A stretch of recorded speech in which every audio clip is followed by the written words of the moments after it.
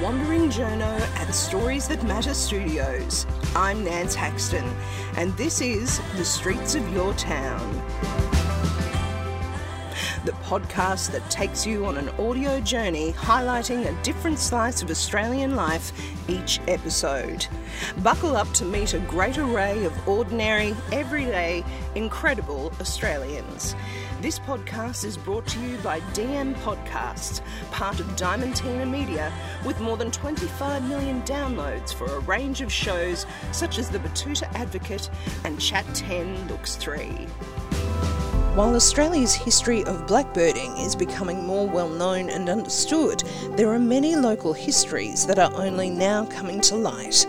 A garden and gathering place nestled peacefully next to the Caboolture River at North Harbour, just north of Brisbane, stands as tribute to the South Sea Islanders, many of whom were brought against their will from islands throughout the Pacific to become labourers at the Morayfield Plantation.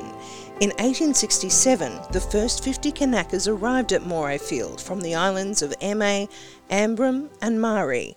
Today, their descendants, known as Australian South Sea Islanders, gather at this place to pay tribute to the backbreaking work they did with little recompense to establish Queensland's agricultural prosperity. Daniel Awiyawi is one of them. He hopes by speaking alongside his friend Cheryl Thornley that more people become aware of blackbirding in this region and the legacy of what many people now refer to as Australia's slave trade. My name's Daniel Awiyawi. They were all born in this area, my great-granddad and granddad and all my children. Well, we're sitting here in this new North Harbour estate in what looks like a very new shed and a beautiful little playground. It's quite a new development here, but there's actually a lot of history surrounding us right where we're sitting, isn't there, Daniel? Yes, that's right. And Kanakas worked in, they built a sugar mill right in this property. So you mentioned the Kanakas before. Can you tell us a bit about that for people who might be listening to Streets of Your Town and haven't heard of this? Kanakas. Well, you could say that they were the only one that would get out and do a fair day's work.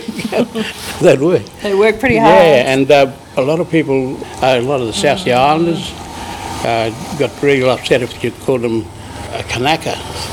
And they'd say, don't call us that, and people would come and say, Daniel, you know, we call you a kanaka and you don't get upset like a lot of the South Sea Islanders.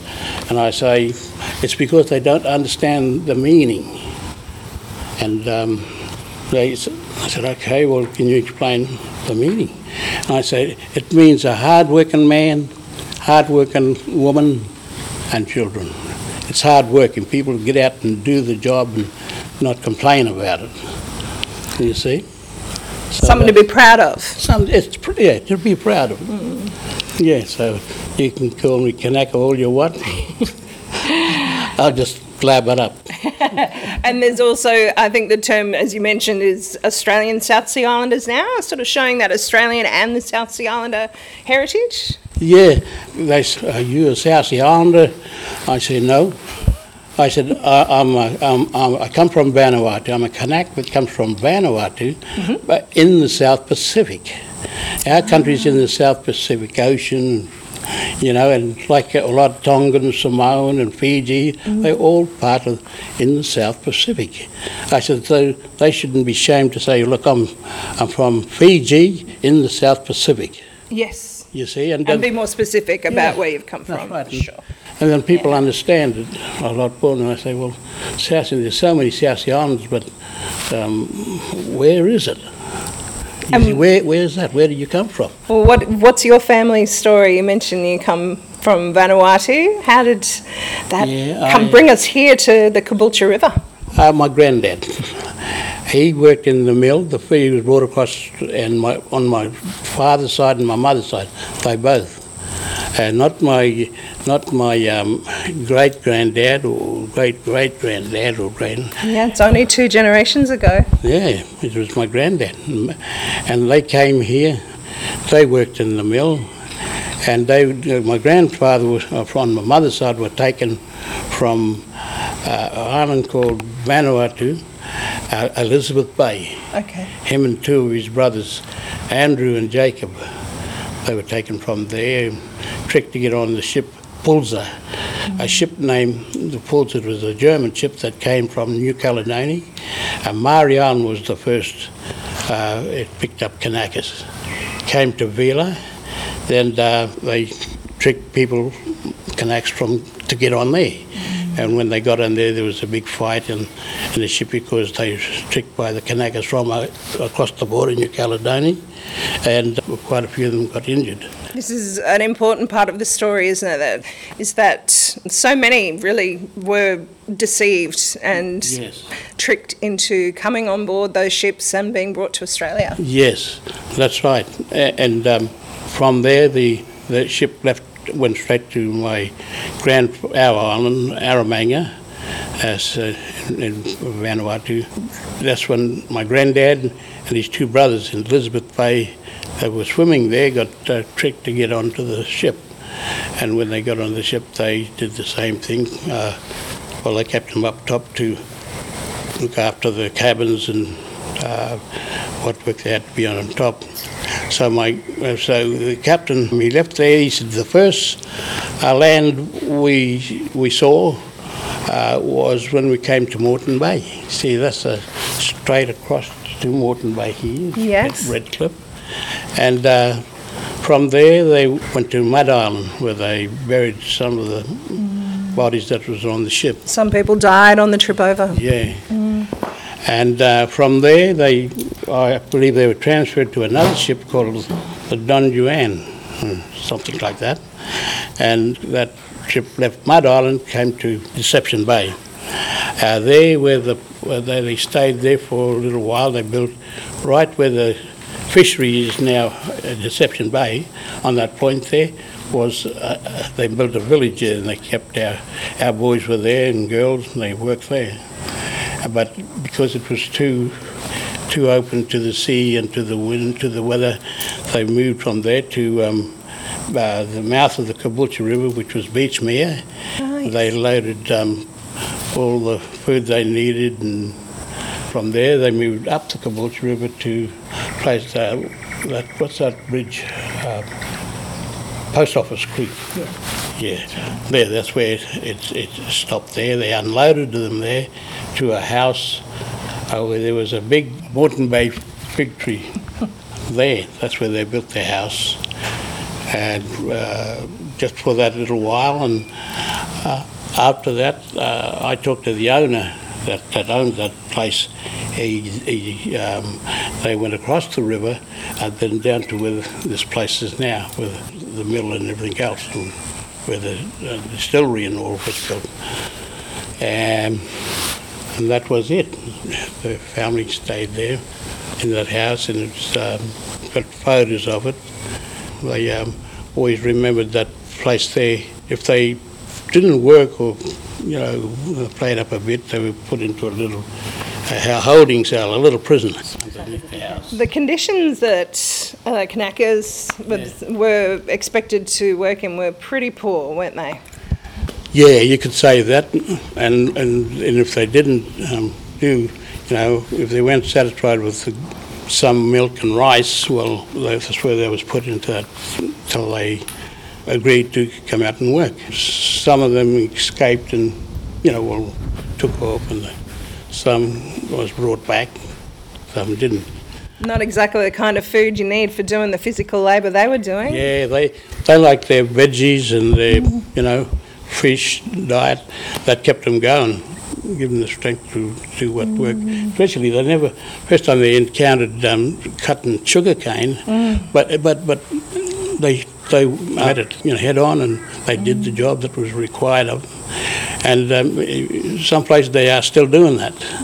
Pretty tough work cutting sugar cane with those machetes, the big cane knives. Yes, we were just talking about cane knives the other day, and I said every time I see a cane knife, it reminds me of the days that I cut sugar cane with my dad and my granddad in the Burdekin, and it becomes a part of your life, something you didn't complain about, because it just, even though we used to get underpaid, but it was getting more than what the milk and the rice, you see, yeah. So the Kanakas, they even today, they still get out there and they work on the railway right throughout, Queensland and then into the south. And railway's not as hard as the old sugarcane days. A lot of descendants here in this area too? Yeah, like there's one sitting right here now. His name's Enoch, that's my son. Hey, how's it going? That's beautiful. And that's why we never ever left this place, because this is where our heritage, that's where our people come from, the islands. This is where the ship they got off with the Pulsar. My granddad was named after, he was a good cabin boy, and he worked hard on the ship.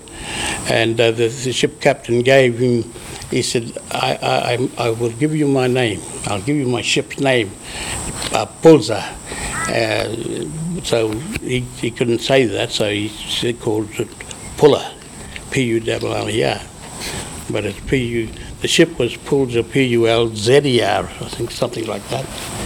And so he wore that, and he got off and he worked in the mill, no complaints, he never did that. And the Queensland, after that, the Queensland government acknowledged him, Pulsar, Jack Puller. That would have been a very important day. Yes, he said, because back in those days, black people weren't allowed to own land. But the government made the exception of my granddad, and the land he had, he said, is yours. You can buy that land. And he did, And he said, I give honour to this black man. He said he came, he never complained, he worked hard. And on weekends he'd get veggies from his garden and take it to the churches and put a basket of veggies out front of the door. And when they come out of church, he'd say, help yourself. That was him. And I suppose he set a standard for us, which is a very hard one. I mean, it's hard to keep the trap shut sometime when people say things to you. You tend to fire back. But it'd be nice for people to acknowledge a bit more the great contribution that Kanaka's made to Queensland. Yeah. And I'm still waiting for that day.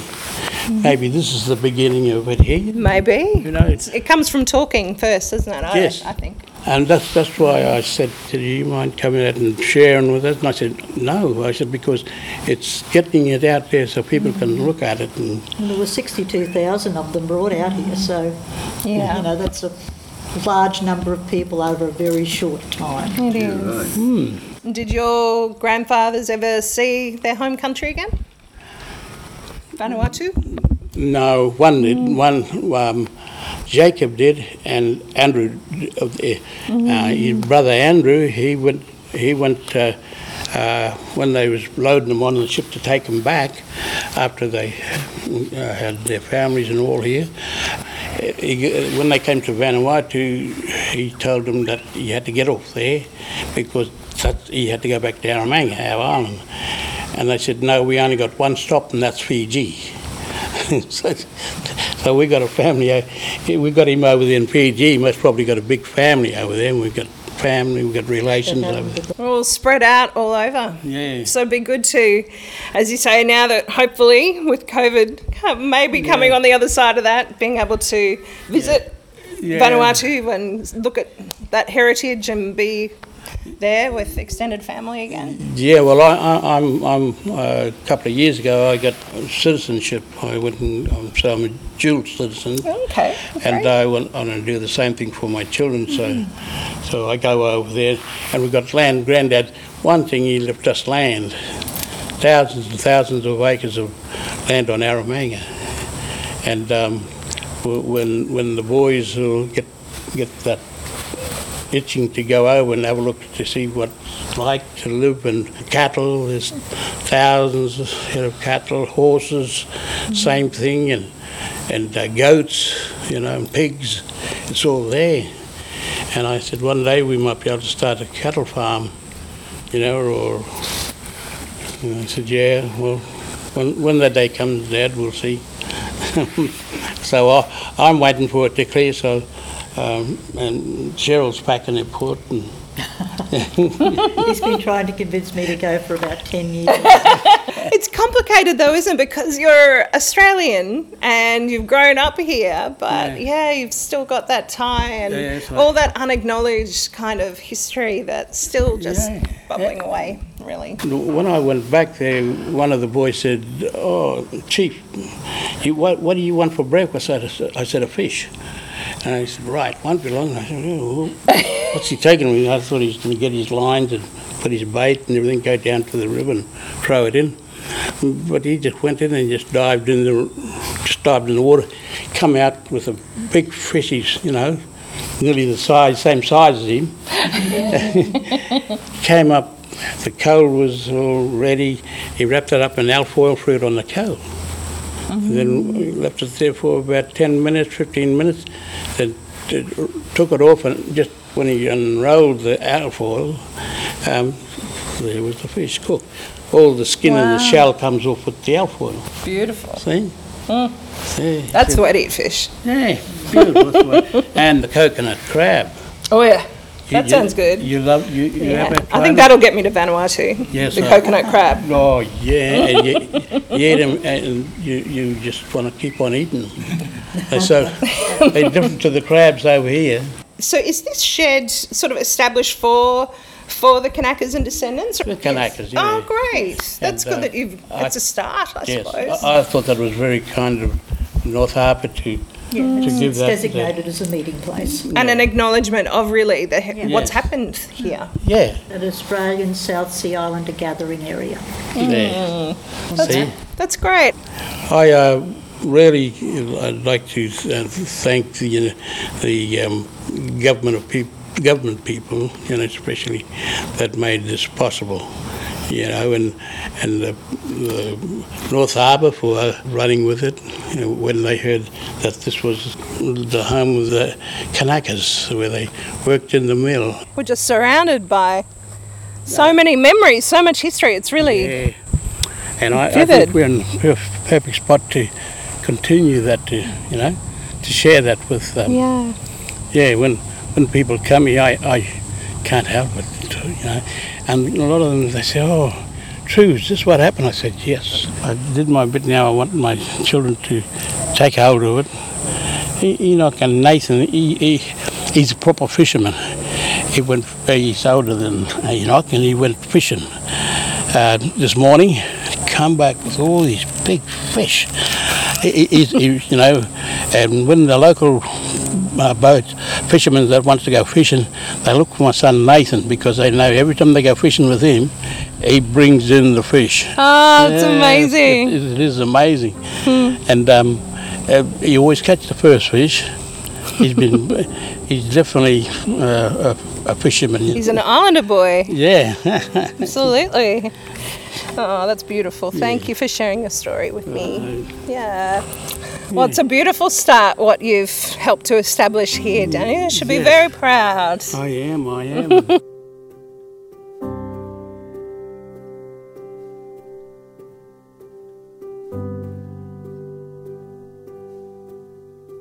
That was Daniel Awiyawi speaking to me from the Australian South Sea Islander gathering place at North Harbour for this episode of Streets of Your Town.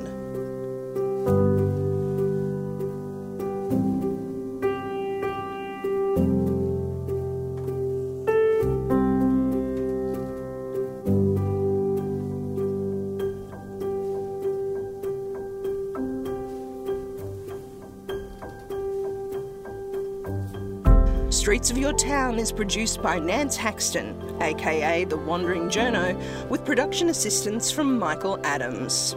That's it for this episode. I'm Nance Haxton.